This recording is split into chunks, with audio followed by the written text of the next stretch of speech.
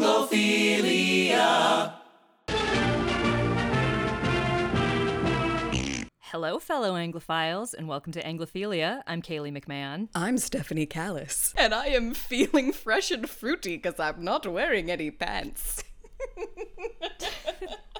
Is that a specific reference to something, or are you just generally... I've watched so much Monty Python in the last few weeks that I have forgotten, like, every line is getting blurred. My brain has turned into delightful, zany mush. I have no idea what's going on. Likewise, I'm sure. Just to start off, this week has been downright Proustian for me, and let me tell you why. First off, obviously I got to watch seasons 3 and 4 of Monty Python's Flying Circus, which was delightful. Second of all, the Lincoln Center Film Society is having a 3-day retrospective this weekend of Fred and Ginger films, so I got to relive the fanciest parts of my childhood on the big screen.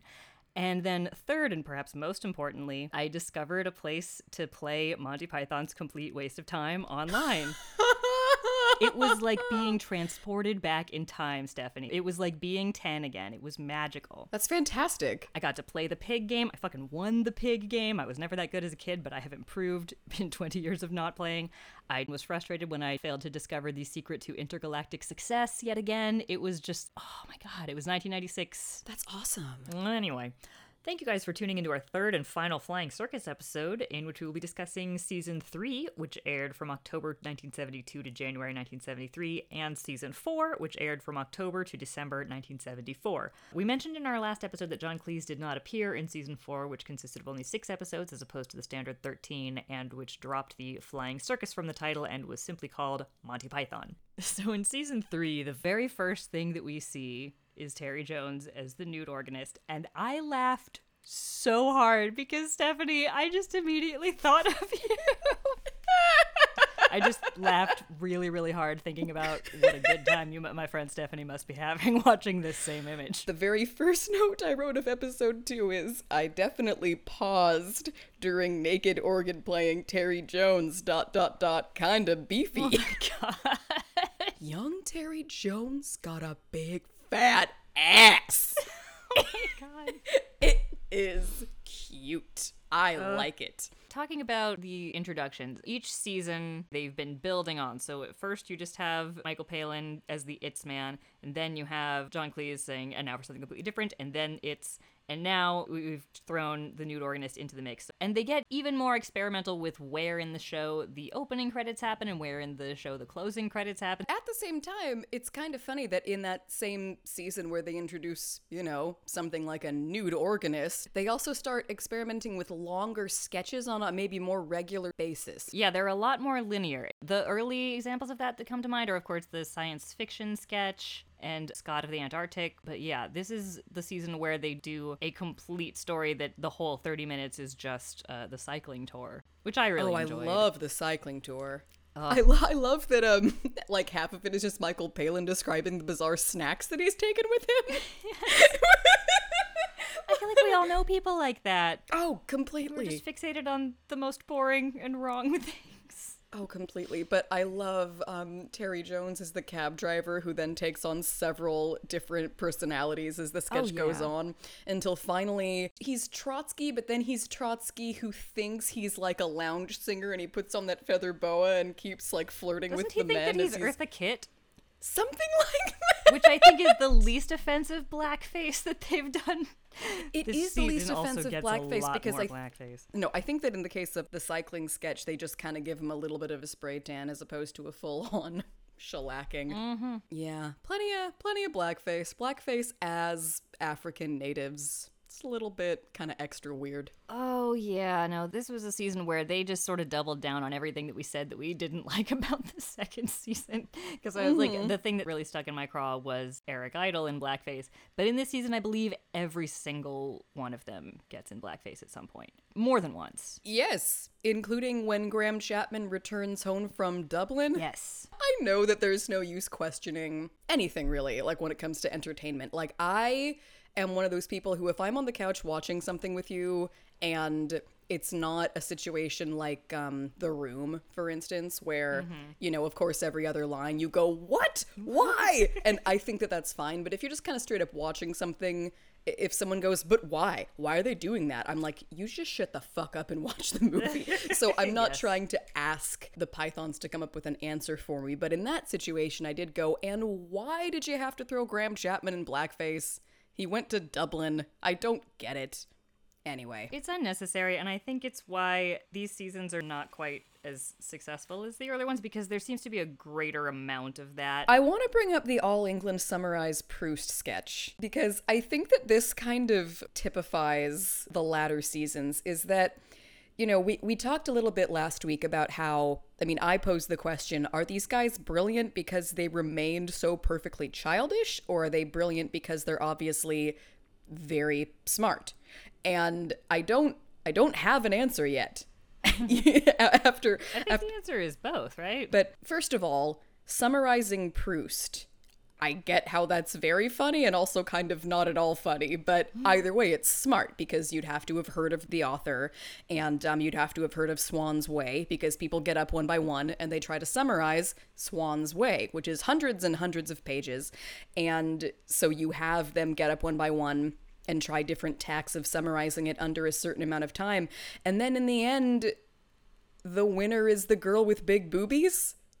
And I just kind of thought, dang it, this is what you guys keep doing to me, is you show exactly how fucking smart and different you are, and then in the end, you could just kind of be any comedian making fun of big boobies. Yeah, you know, it's interesting. We keep saying, like, oh, you had a great sketch, and then you ruined it. Like, oh, you ruined it with the blackface. Oh, you're doing so well, and then, oh, also, there's a lot of weird there's a lot of yellow face in this. Oh, they finally do yellow face! And I actually, and is that in the cyclist sketch, too? Is it? I don't know. I was thinking of Elizabeth with Terry Jones as the Japanese director who all of the... Oh, you know what, though? Wasn't he, like, Italian, but they just kind of gave him weird eyes? No. He was posing as an Italian filmmaker, but he was actually a Japanese man. And so, like, the joke is that there's all of these people in this Elizabethan drama, and they're all confusing their R's and L's. And at first I was kind of like, oh, this is interesting. This is maybe one of those sort of playful things that they do with language, where, like, there's the person who speaks in anagrams, or the person who love that one. Puts, you know, it will be saying a sentence and finish it with the completely wrong fuse box. You know, there's a lot of fun stuff. And I was like, I'm going to give them the benefit of the doubt. And maybe it's racist of me to assume that this is racist against Asians, because they haven't brought that in. And then, of course, they bring in the director, which is Terry Jones, pretending to be Japanese. And I was like, oh, yep, that was naive of me to think that it could be anything other than just an offensive, shitty joke.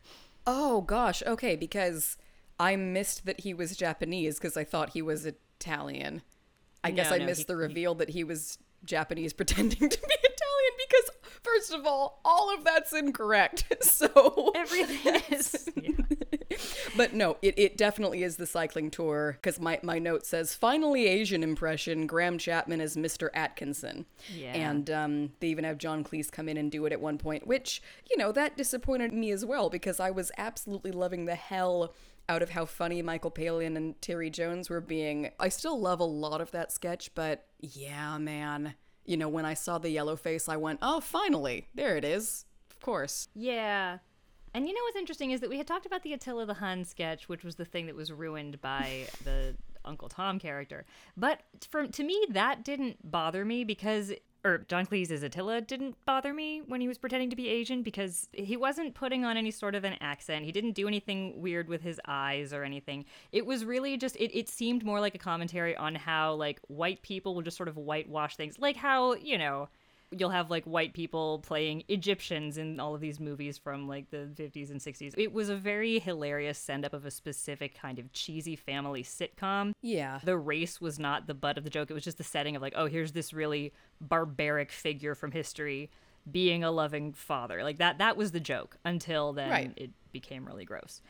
So that didn't bother me, but in this season, yeah, there is a lot of black, a lot of Asian humor, a lot of weird homophobia. It's just like, oh, guys, I don't know. Well, and again, I think that goes back to, for me, it being extra disappointing because we know how creative they are because they've proven it to us. That's true. But again, they had been going for a long time at this point, and maybe, you know, as they were sort of running out of ideas, as they were getting a little bit more tired and it was getting a little bit less fresh, that's when you sort of fall back on those crutches. I know. Oh, With this season, though, with season 3, every time I felt in danger of reaching Python fatigue, that was when they would hit me with something like the Argument Clinic or the Cheese Shop and just floor me. And it's like, I was ready to write this off as like, okay, this is getting kind of tired. This is getting kind of racist and uncomfortable.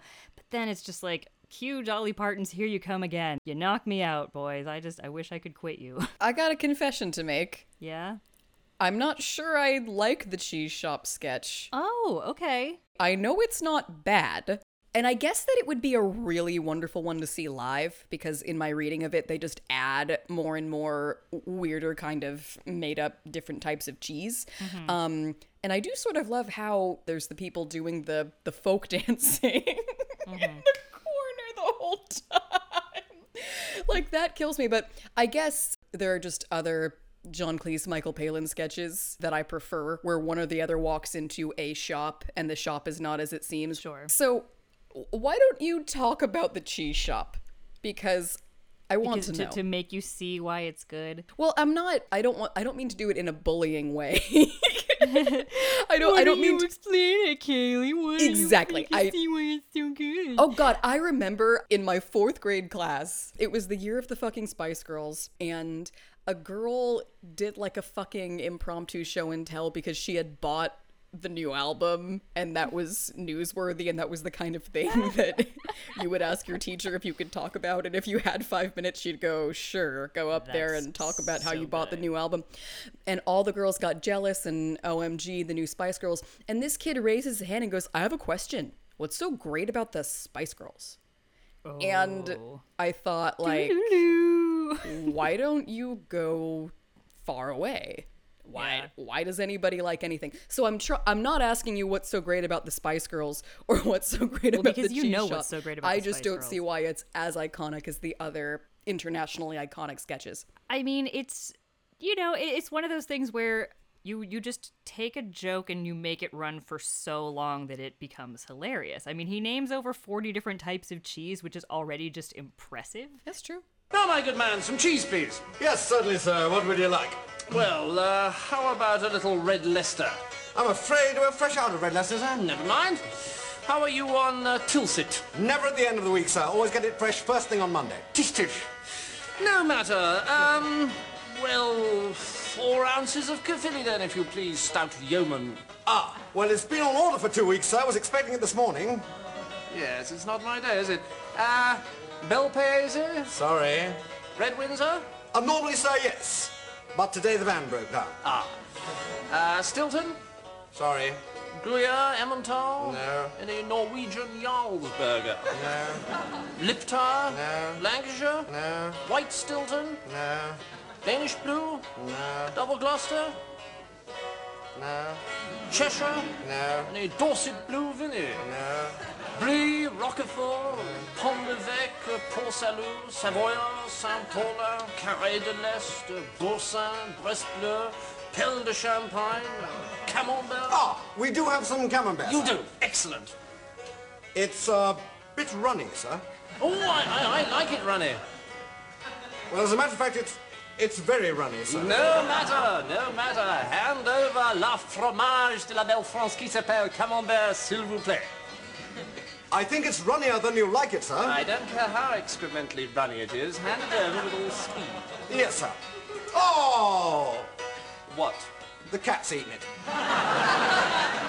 Has he? She, sir. Gouda? No. Edam? No. Caithness? No. Smoked Austrian? No. Sage Derby? No, sir. You do have some cheese, do you? Oh, certainly, sir. It's a cheese shop, sir. We've got... No, don't tell me. I'm keen to guess. Fair enough. Wensleydale? Yes, sir. Splendid! Well, I'll have some of that then, please. Oh, I'm sorry, sir. I thought you were referring to me, Mr. Wensleydale. Gorgonzola? No. Parmesan? No. Mozzarella? No. Pippa creme? No. Any Danish Finbo? No. Czechoslovakian sheep's milk cheese? No. Venezuelan beaver cheese? Not today, sir, no. Well, let's keep it simple. How about cheddar? Well, I'm afraid we don't get much call for it round these parts, sir. It's the single most popular cheese in the world. Not round these parts, sir. And pray, what is the most popular cheese round these parts? Ilchester, sir. I see. Yes, sir, it's quite staggeringly popular in the manor, Squire. Is it? Yes, sir, it's our #1 seller. Is it? Yes, sir. Ilchester, eh? Right. Okay, I'm game. Have you got any? He asked, expecting the answer no. I'll have a look, sir. No.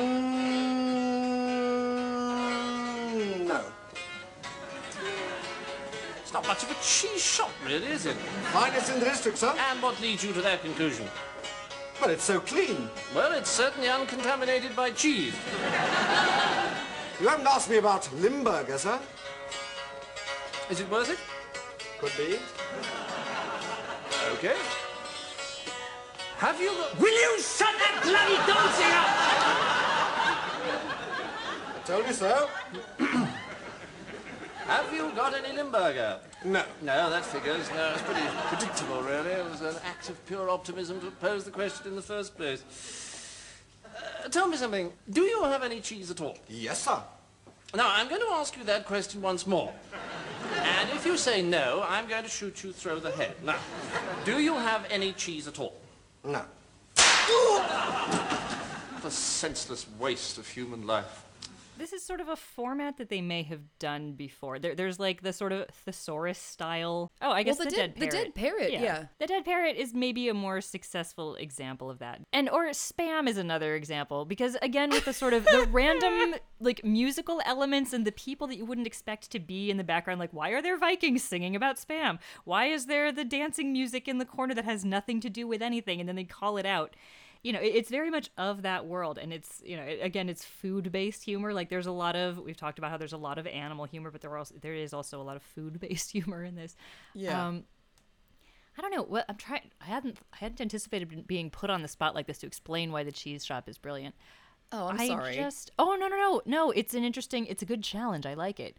I don't know that I can really explain it. Well, yeah, that's the thing with humor and with things that move you or don't move you. Oh, yeah. In fact, I'm going to share a quote. This was Michael Palin talking about the fish slapping dance. Palin says, "It's my favorite of all time. One can analyze things until one is blue in the face. Although in comedy, I don't think that one really should, as there's so little to analyze in that." So, sorry, Michael. We're basically setting ourselves up to fail by trying to analyze things that just they work for whatever reason. Like you can't explain like why does a rose smell good? I don't know. Why does chocolate taste good? I don't know. There's just something. It's a chemical thing, you know. Like in cheese. Okay. Yeah. I mean, I love cheese. I love me some cheese. I do love cheese. Maybe I'm also biased because it's my favorite food. I do love cheese. And I do absolutely love that callback to it years later in The Young Ones. Oh no, that's one of my so favorites. It's so good. And I think that in both of so okay, here's a question for you that I'm not quite sure how to answer. In the cheese shop sketch, which of the two of them would you say is the straight man? Or is neither one of them? Ooh, that's a good question. Because if you think about, if you think about the progenitor sketch, which is the dead parrot, they're both. John Cleese has more and funnier lines, and also has, a funnier voice. So he seems to be saying things that are ridiculous, but also he's just very plainly observing the obvious fact that this is a dead parrot, while Michael is saying things that are actually more absurd and silly. And he is the crazier of the two characters because he's trying to lie and to justify why this parrot is lying down on its floor. I mean, the floor of its cage. And so, yeah, in the same thing, it's, by mentioning all of these different kinds of cheeses, it's like, oh, what a crazy thing. But then, I don't know, I'm really, really tickled by the Michael Palin character just saying no every single time. Like, it's, I don't know. I think that maybe it's successful because they both are equally funny in it. Right. Maybe Michael Palin would technically be the straight man just because he's not upset. John Cleese is upset and in the end shoots him and then puts on a cowboy hat, which I did laugh at. That's true. I think that Michael Palin probably would be the straight man. But again, he is the more absurd person in that world because John Cleese has wandered into a cheese shop with the perfectly reasonable expectation of purchasing some cheese. So that's normal. I'm sort of more amused by Michael Palin's continuous just no. Like it's a very easy thing, but I don't know. It's like he's delivering the less silly lines, but he's also the more absurd person just from a macro perspective. Does that make any sense at all? No, say that again.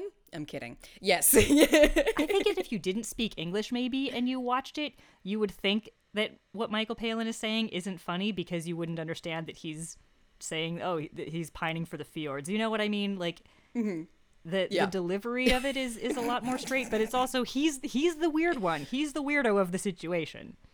Yeah, but you shouldn't murder anybody over a lack of cheese. I know. Well, again, with John Cleese playing angry characters, I mean, you can see the seeds of Basil Fawlty in so many of these sketches, you know? And that's, I think, one of the reasons that season 4 is kind of disappointing. There's still some great stuff in season 4, but once you lose John Cleese, and this isn't to say that, like, oh, he was the reason that the whole thing worked, but, like, I think if you took out any one of them, it would drastically shift the balance of the show.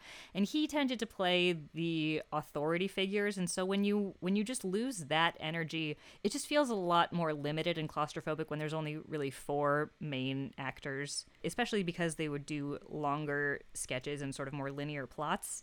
It was like, oh, we've just seen this person, and then in the next scene, then that same person has to come back and be another person because they're just sort of shorthanded. You know what I mean? Yeah. Although I did not mind the golden age of ballooning. I didn't mind any of it. It was fun. in season 4, I really kind of liked the golden age of ballooning. And did you kind of notice that in seasons 3 and 4, they did sort of up the amount of period pieces? Yeah. Do you think that might have had anything to do with budget? Because those fucking costumes for the golden age of ballooning were not bad, with the wigs and Terry Jones's svelte frame flanked by French lace. I'm sorry. Yeah, there is a lot of period stuff in here, and I think that that's also another reason that the show is so timeless, and that's something that, you know, they very deliberately didn't make any references to really topical humor, with the exception of the little celebrity cameos of, like, I mean, we still know who Lulu and Ringo Starr are, but, like, there's the real news announcers that, like, if you didn't grow up in Britain at the time, like, I have no idea who those people were. I just gleaned from the laugh that they got, like, oh, that must have been a real newscaster at the time. Right. But, like, and you know, you don't, and because you're able to get it from context, like, I'm not going to have the same laugh of, like, oh, I know that guy. He reads me my news every night. But, like, I get the joke. But, you know, when you're making super duper topical references, that stuff doesn't age as well. And so when you set something in the past, it's the same thing with Blackadder. It's the same thing with a majority of the Python films, like with Holy Grail and Life of Brian. I think that it's very successful when you have sort of contemporary style humor placed in an ancient era. There's a lot of fun to be had there. Oh yeah, like an Elizabethan dirty bookstore. Oh yes, that was wonderful. Gay Boys in Bondage. I loved all of those book titles, how they were straight to the point, like Gay Boys in Bondage. Gay Boys in Bondage. Oh yes, and then when she has to read it as if it's just normal, that was so funny. Yeah, that was fantastic. You can't outlaw porn. You can't do it. Yeah. Was she reading that to Michael Palin? Was that right? Something that I just love about Michael Palin so much is that he's so good at playing the innocent. That's why no one else could have been the star of that cycling tour sketch but him. And no one else could have been the cuckold husband in the marriage counselor sketch but him. He seems so fixated on these little things that he misses the big picture and the very obvious things going on around him. And so that's just another little piece that fits in with my theory. Yes. You know what I hated? And I don't want to dwell on it, but the dirty vicar. Girl, yes. Talk about something that has not aged well. Fuck. There's no point. That is like straight up rape culture with nothing redeeming or nothing funny or nothing ironic or commentary about it. Like, even for its time, like, I mean, of course it didn't age well, but even at the time, that was the joke. I am grabbing women who don't want to be grabbed, and it's funny because I'm a vicar? I don't know. Yeah, well, I mean, when I say that it didn't age well, I mean specifically like within the last maybe 5 years, we've really woken up to the fact, like, I mean, I don't even know when the term rape culture was coined and became like widely circulated in common parlance, but I feel like we're just a lot more conscious of these things that always kind of felt a little bit iffy and wrong and that left a bad taste in our mouths. And, right. Oh, yeah, no, that was one that as soon as they announced it, I was like, oh no, I know exactly what's coming because it's burned into my brain because I watched it a lot as a kid. And I didn't especially like it, but I didn't hate it as a kid. But yeah, there's really, this felt just like, oh, I want to grab some women's tits in a sketch. I think I'll just write it, shall I? I want to make out with Carol Cleveland on the sidewalk, although that'd be awesome. That was funny. That had a point. It did. And then she asks, oh, can father move in with us and sleep in our bed? That's a great one. I know. Although, ultimately, if that couple doesn't mind getting it on a sidewalk by a major thoroughfare, I don't know why they would then have to limit themselves to being in bed with dad. Here's what I'll say about that. There are some people out there who are exhibitionists. I'm going to quickly state that is not me. I would never, ever, ever want to be naked in public, much less doing it in public. But there are some people who don't really mind. Don't have to. Did you say I don't have to? I did. I love it because that's not exactly smiled upon. I think no, I'm illegal. just saying though, but there are some people who like that's their kink, and it's like really there are a lot of exhibitionists out there. I am not among them. I'm the exact opposite. I would be so upset if I were just like leaving Sprouts and there were people fucking. I'd be so mad. No, anyway. I wouldn't be upset about that because I am a voyeur. That's the difference. I'm the other side of it. No, I'm kidding. I'm not a voyeur. No, I'm just... let me backtrack. So what I was going to say was that it's one thing to like accidentally see that someone's left the drapes open versus, dude, you're in my way. I have my shopping cart.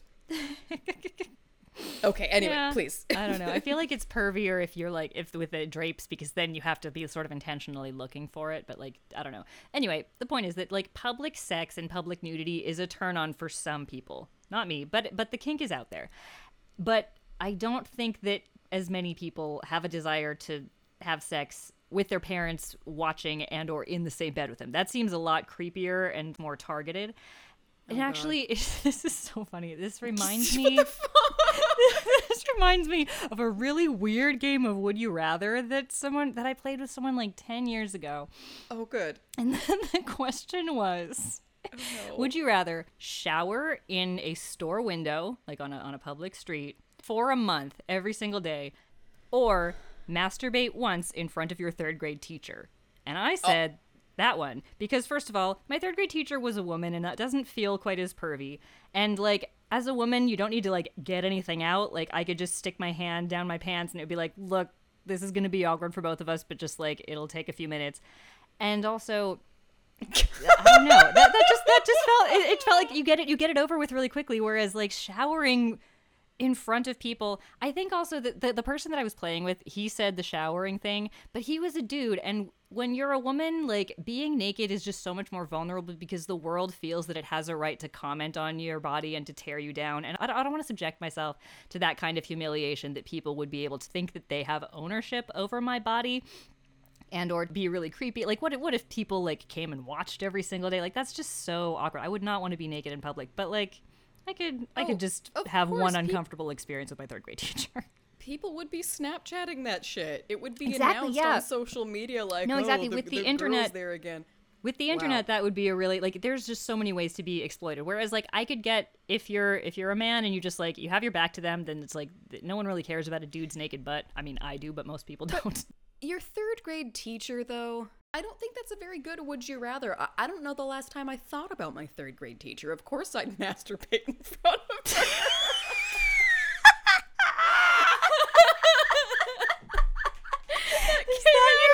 Is that your yardstick for whether you would masturbate in front of someone? Like, if I don't think about you for like 10 years, then you've reached the window and it's okay.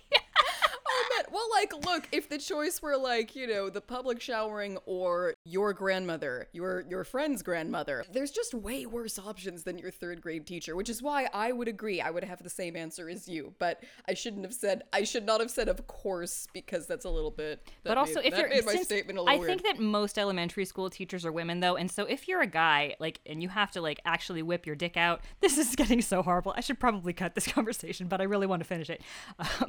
Like. It could be sort of more of a predatory sort of thing, or like more of a violation. Is, but you have to do it for whatever reason in the would you rather world. And that's interesting that only upon pulling out your dick would you as a man go, I feel a little pervy. But you'd be perfectly fine going, ooh, a girl showering in the window of Vaughn's. I'm there. Yeah. Oh my god. We should okay, how do we get this conversation back on track? I forgot how we even started talking about it. I think this is a great conversation. Okay, so what are other highlights for you? I think that probably the biggest gem of these 2 seasons is the argument clinic. Yes. Yes, Talk it about is. that. I tried and failed to explain the cheese shop, so you get up at bat and talk about the argument clinic. I don't think you failed at the cheese shop. Look, Thanks. It's. I guess I was asking more for your perspective, and maybe if you had any ideas as to why that one's classic. Oh no, I understand. I know it wasn't like prove it, but I'm just saying that since I had my chance to try to be articulate about a classic sketch, like you take the. This isn't like a challenge. I'm trying to be generous. Like, talk about the argument sketch if you want. I love the argument sketch because it's not like the Summarize Proust or the Attila the Hun show where they have a really smart premise and then they sort of just do something. And sometimes when they do that, it's great. I have no problem with the randomness and the surprising elements of the show. It's when the surprise is not funnier or even equal to the premise that they set up that I get annoyed. Is that fair to say? Like, the homicidal barber is already great, but then when you take it to the lumberjack sketch, it's like next level. That's what I'm saying. That's a beautiful pivot. Yeah.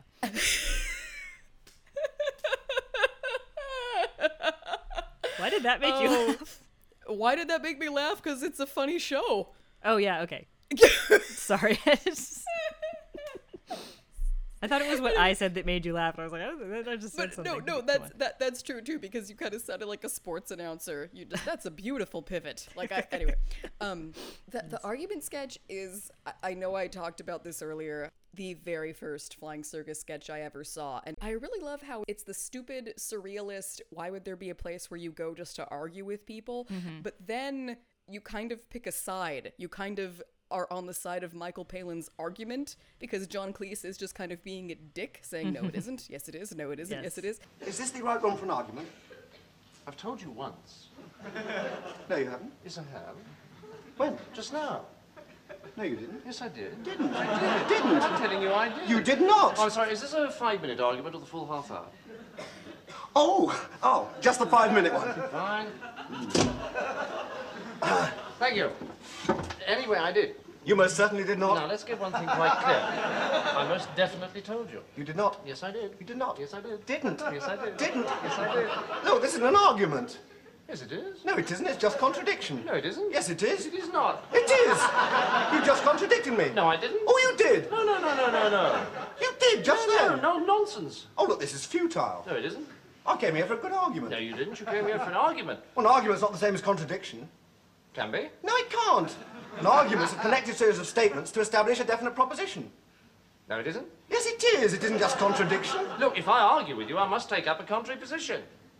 But it isn't just saying, no, it isn't. Yes, it is. No, it isn't. I love that it's kind of also a salesman trick, too, because Michael Palin only paid for 5 minutes, but then they get him into this argument, but his 5 minutes is up. Thank you. Morning. What? That's it. Morning.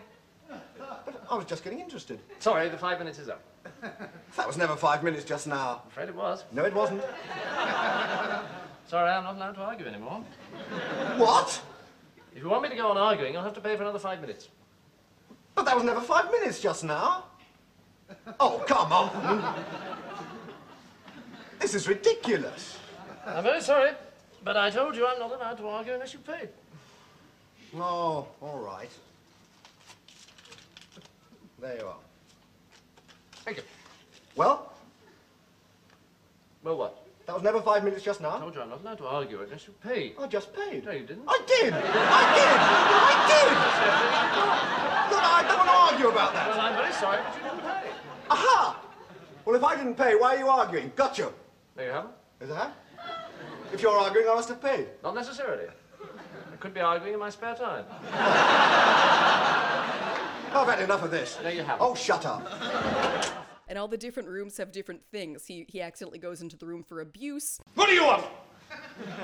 Well, I was told outside. Don't give me that, you snotty-faced heap of parrot droppings! What? Shut your festering gob, you tit! Your type makes me puke! You vacuous, toffee-nosed, malodorous pervert! Look! I came in here for an argument! Oh, I'm sorry, this is abuse. Oh, I see. Well, that explains it. Yes. Oh, no, you want 12A next door. I see. Yeah. Sorry. Not at all. No, that's all right. Stupid git. And then he ends up in Terry Jones's room for being hit in the head with a hammer, which I definitely once tried to reenact for my brother's friend Chris. Years ago. I was very little and I was trying to do the entire argument sketch for someone who had never seen it. Oh, wow. And That's ambitious. was maybe 9 years old. But I'm totally happy with the beginning, middle, end on a weirdie for that sketch. I think that's a very successful, intelligent and just weird enough. And yes, it's a great one. Yeah, it's so smart because just the way that they deconstruct what an argument is and just the rhythm of the language is so very tight and exact. Mm-hmm. It's like a sonnet or a symphony. Like, it's so precise. And there's the part where John Cleese is always saying no it isn't, but then there's a little flip where he says something and then Michael Palin has to come back with no it isn't, and that's a huge laugh. It's a little bit like Looney Tunes rabbit season, duck season. There's just like some nice little reversals in there that happen that are so quick and playful and wonderful. And then like you said, they follow through with the premise, like, to a conclusion that makes a bizarre sort of Monty Python sense. And then at the end, when it's like they come in and try to arrest them for like not having a good ending of a sketch, and like, oh, this is lazy, and so like another cop comes in and arrests the cop and it's like, wait a minute, it just gets more and more meta. It's like putting a mirror in front of a mirror, or like it's like a fractal of comedy. It's so good. Right now, you two, me old beauties, you are nicked. What for? I'm charging you under Section 21 of the Strange Sketch Act. What? You are hereby charged that you did willfully take part in a strange sketch. That is, a skit, spoof, or humorous vignette of an unconventional nature with intent to cause grievous mental confusion to the great British public. Evening all. And you toss. Wow! That's excellent! Right, come on down the yard. Hold it. Allow me to introduce myself. I'm Inspector Thompson's Gazelle of the Programme Planning Police Light Entertainment Division Special Flying Squad. Flying Thompson's Gazelle of the yard? Shut up! Ah! He's good. Shut up! Wow! Rotten. Ah! Good! Right, I'm arresting this entire show on 3 counts. 1, acts of self-conscious behaviour contrary to the Not in Front of the Children Act. 2, always saying it's so-and-so of the yard every time the fuzz arrives. And 3, and this is the cruncher, offences against the getting out of sketches without using a proper punchline act. Namely, simply ending every bleeding sketch by just having a policeman come in and... Wait a minute. Hold it. It's a fair cop. It's really one of the cleverest things I think that they ever did. Plus, isn't that one of the episodes where the credits come on early and then they say, and now 5 more minutes of Flying Circus, and then it's that sketch? Yes, no, I think that was where I wrote down the note about how, like, every time I thought that I was close to approaching Python fatigue, I was like, oh, well, like, that was kind of an okay episode. And then the credits came on, and then I was like, oh, wait, there's 5 more minutes. And then it was the argument clinic, and I was like, fuck yeah! Yeah. Fuck yeah! You did it, guys. You brought it home. There are some funny things, though, that could be construed as social commentary. Like, I love the Looney Church. Yes. When Michael Palin approaches John Cleese and Carol Cleveland and says, "Oh, do you mind if I sit here? I'm not bothering you." And he is sort of aggressive about it, and then they allow him to sit. And then he starts just acting really weird. He starts smashing plates and making all these weird hand gestures, and then he starts going doo doo doo doo doo doo doo doo. And at first they seem very irritated, but then it cuts forward to them in their home engaging in the same sort of weird behaviors. And then it says, "And every Sunday we go to the Looney Church." And it's really funny because I think that is how all religions look to people from the outside of them. It's like, you could say, oh, it's really stupid that, like, Scientologists believe that everything's about aliens, but, like, the world is terrible because a snake made a woman eat an apple. Like, you know, it's like everybody can... The mythology of every culture is completely fucking stupid, and it's so easy to see that if you're not part of the culture. And so, yeah, every church is a loony church to me, as, you know, a totally snotty atheist. Sorry. But yeah, I think that was pretty funny in a way that felt, again, harmless because it's not taking specific aim at any specific religions. It's just like, yeah, this is all pretty silly if you get right down to it and you look at what the actual practices are and what the actual literal beliefs are. Oh, yeah. My favorite is that Zeus, the Greek god, definitely never existed. And it's all myths, and in those myths he has sex with a lot of women, but God definitely didn't have sex with Mary. That was magic. Anyway. He's so good he didn't need to. That's how powerful God's sperm is. Exactly. Boom. God's sperm. Oh, another really fun episode that I loved that I had completely forgotten about until it came up, which was Dennis Moore. Is that the one about the ant?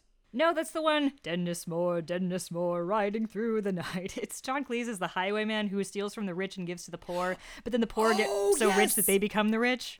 And he says, this wealth, you know, this wealth redistribution is a lot more complicated than I thought. That was really, really funny. That one was good with the Lupins. Lupins, yeah. It's so silly. It's that perfect blend of Python where it's like, it takes a really ridiculous element that doesn't, it's a complete non sequitur for him to be after Lupins, but then it also has a bit of sort of sly social commentary about like income inequality and wealth and class and status. It's it's a goodie. Yeah, no, I liked that one. But you mentioned the ant. That was Michael Ellis. That was the episode.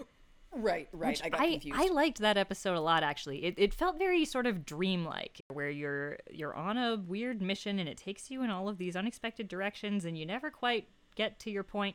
But again, I really like that sort of meta ending where they talk about, oh, well, we could go off into the sunset, or we could have a big fight scene, or we could just let it end abruptly. And that's something that a lot of Python sketches and episodes do. Yes, it was not the ending per se, but it was Kafka-esque. Yeah. With speaking to the manager and all that. Yeah. Not having answers. And also, I mean, I think that episode is where they sort of hit peak animal. I mean, they have an actual live tiger. And they also they mention so many different animals because Eric Idle's character keeps like getting all of these new exotic pets, the latest of which is an ant, which is very funny. And even just that first scene where he's purchasing an ant in the store, it just made me think of something that that we sort of take for granted in the same way that like we take for granted that religions are normal, even though they're completely fucking not. It's so weird that we own animals. You know what I mean? Oh yeah. It's like it's fucked up.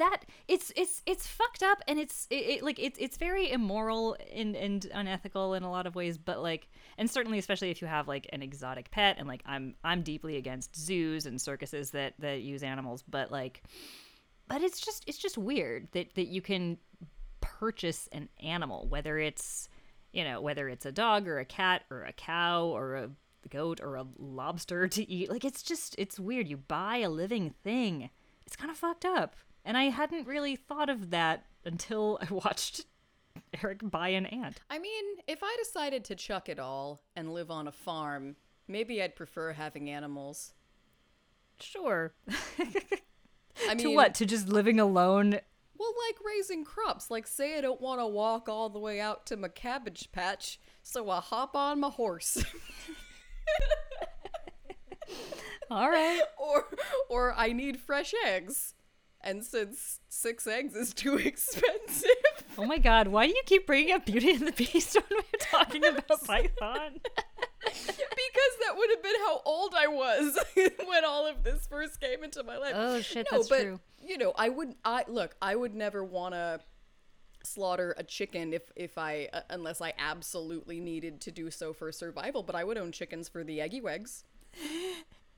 You know, that is giving an animal a place to live where it can do what it does, and it's like mutually beneficial. I would make sure it was safe and well fed, but I wouldn't just like keep it in a very warm apartment and then leave for work and come back and be like, "Oh, shut up, chicken. I've had a long day." What do you think of the episode where Graham Chapman is the doctor? It's in season 4, and Terry Jones comes in with that stab wound that is profusely bleeding, but he has to fill out the paperwork. Do you remember that one? That again feels like a lot of like a commentary.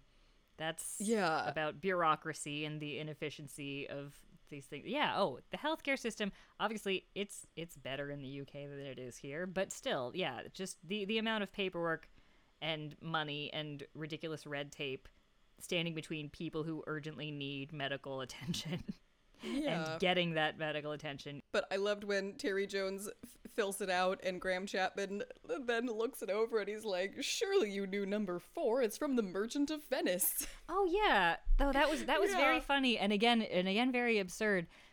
But it does also feel like, you know, not only do you need to have a certain amount of money, but maybe you need to be part of a certain class in order to receive care. You need to have a certain education. Just the idea that there are all of these really, really random factors contributing whether or not our society literally believes whether or not you deserve to live. Like, it's...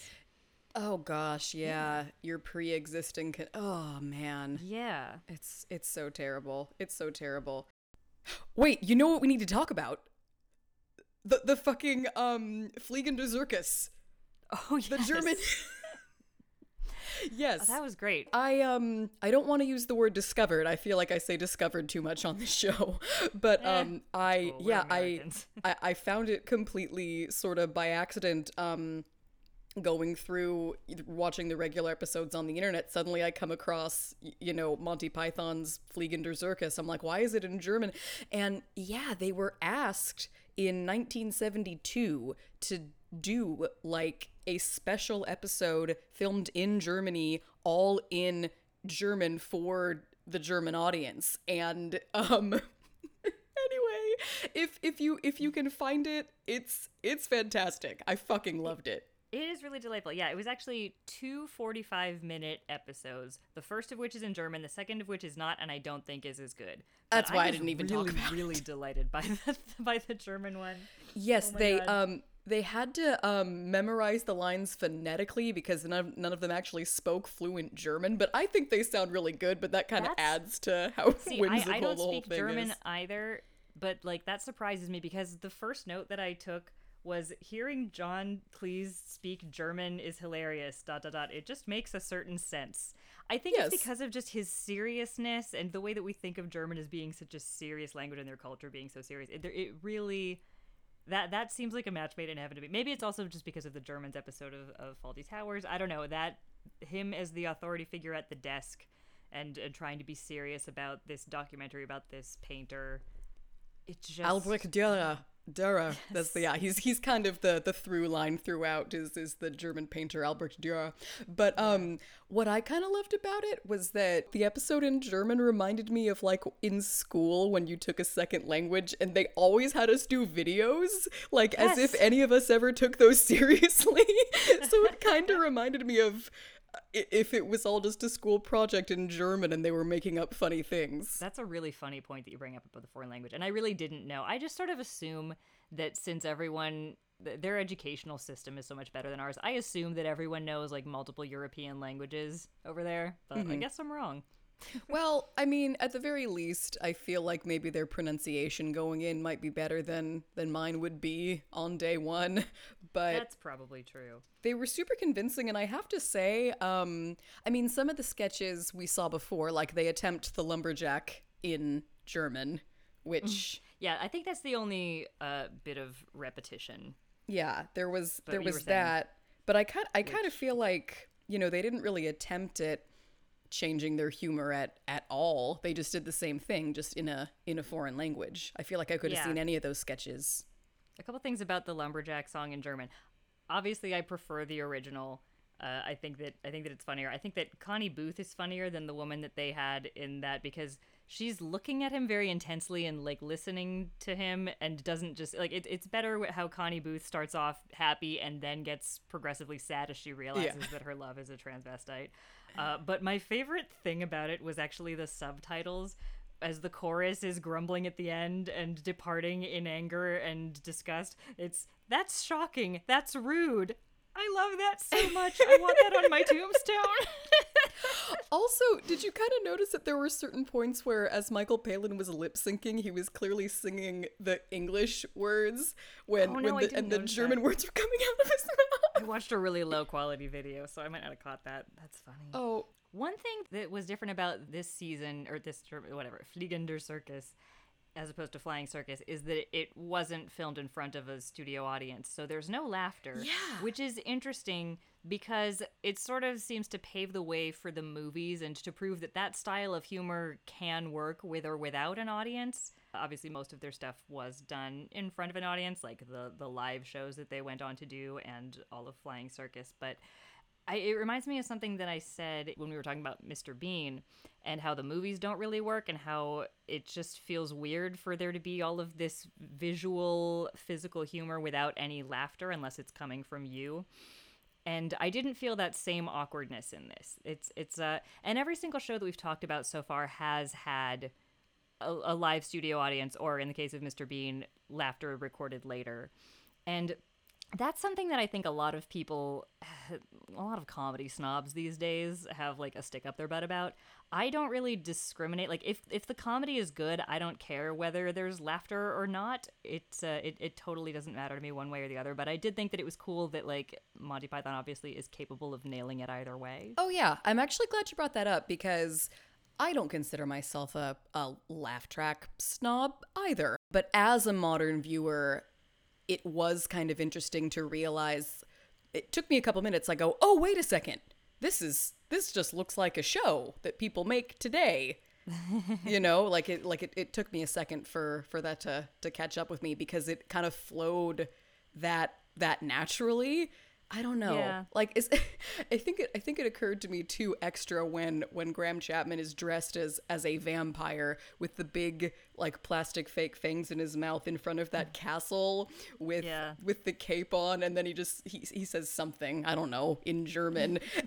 And I went, "Oh, wait, there's no laugh track." And I think that was well into the episode. Yeah.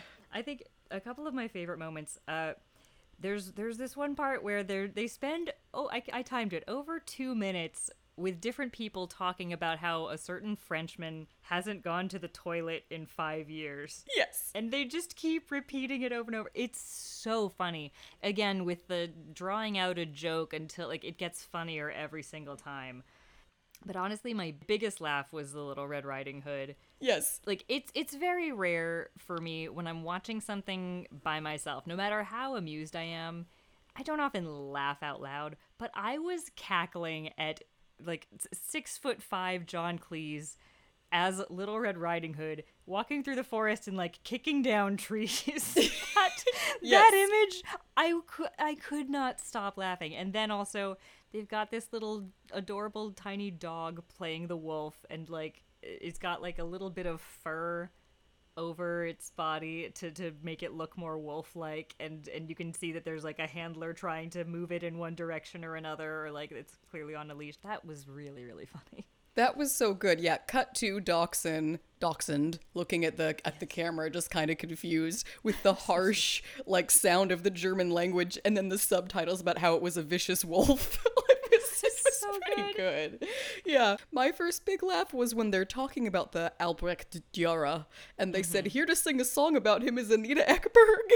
And it was just the cardboard cutout of Anita Ekberg in La Dolce Vita with Terry Jones hiding behind her just singing this stupid made-up song that was like, oh, Albrecht Dürer, like over and over again. That's been kind of stuck in my head for a few days. Oh, that's really funny. Yeah. Oh, wait, there was one more thing that I wanted to talk about, not related to the German episodes. I think it might have been season 3. Contains my favorite animation of the whole thing. Oh, I'm glad you brought that up because I want to talk about the German animation. Go ahead. Oh, okay, yeah. So it's the one with a man and a woman embracing, and it says, "Oh, James. Oh, Beatrice. Oh, James. Oh, Beatrice. Oh, James, I could make such a fool of myself over you. Oh, Beatrice, do. And then she pulls out some crazy glasses with a nose and a mustache and goes, wah, wah, wah, wah. And that I remembered from it was one of those things that I hadn't seen since childhood, but then it instantly jogged my memory.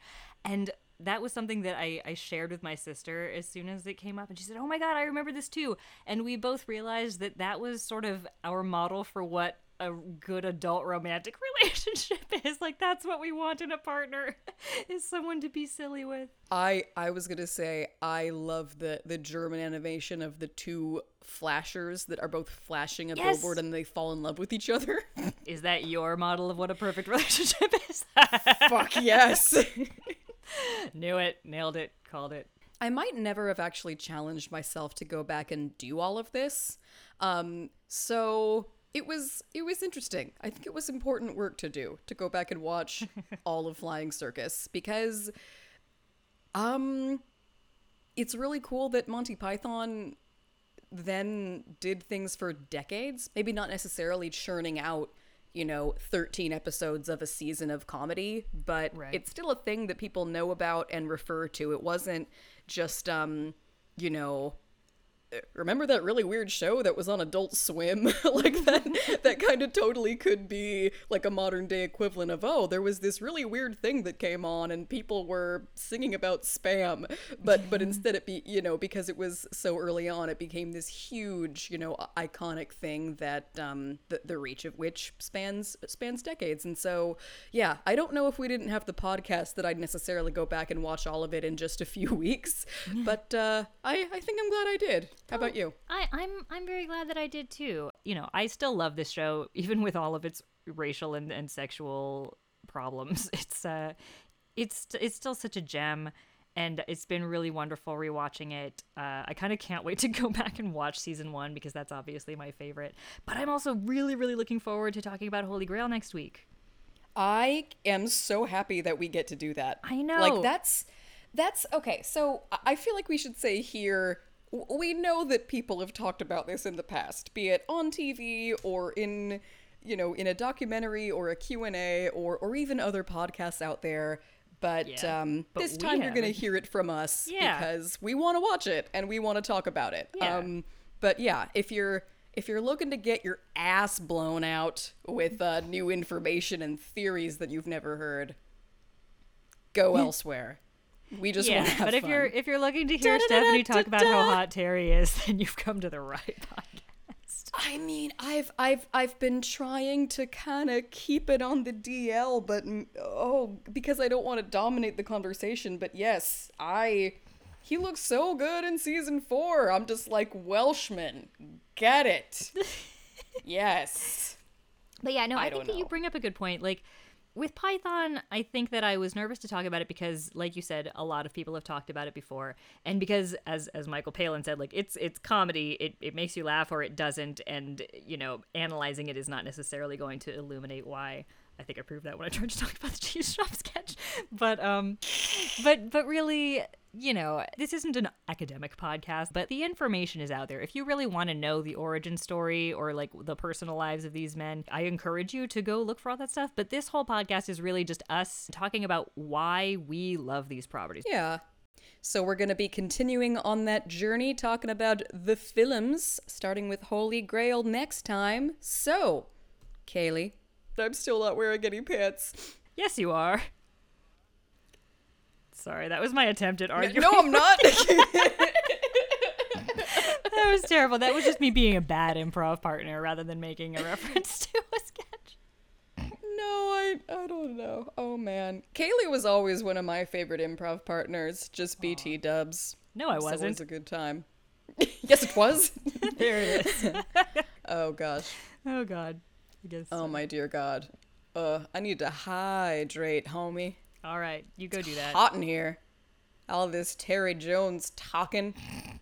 Thinking of him sitting up on that bench naked with all that booty hanging. Yes. Well, Stephanie leaves us to go drink some rosé and masturbate. The rest of you guys should grab some coconuts and join us next week for Holy Grail. So, peace. Bye.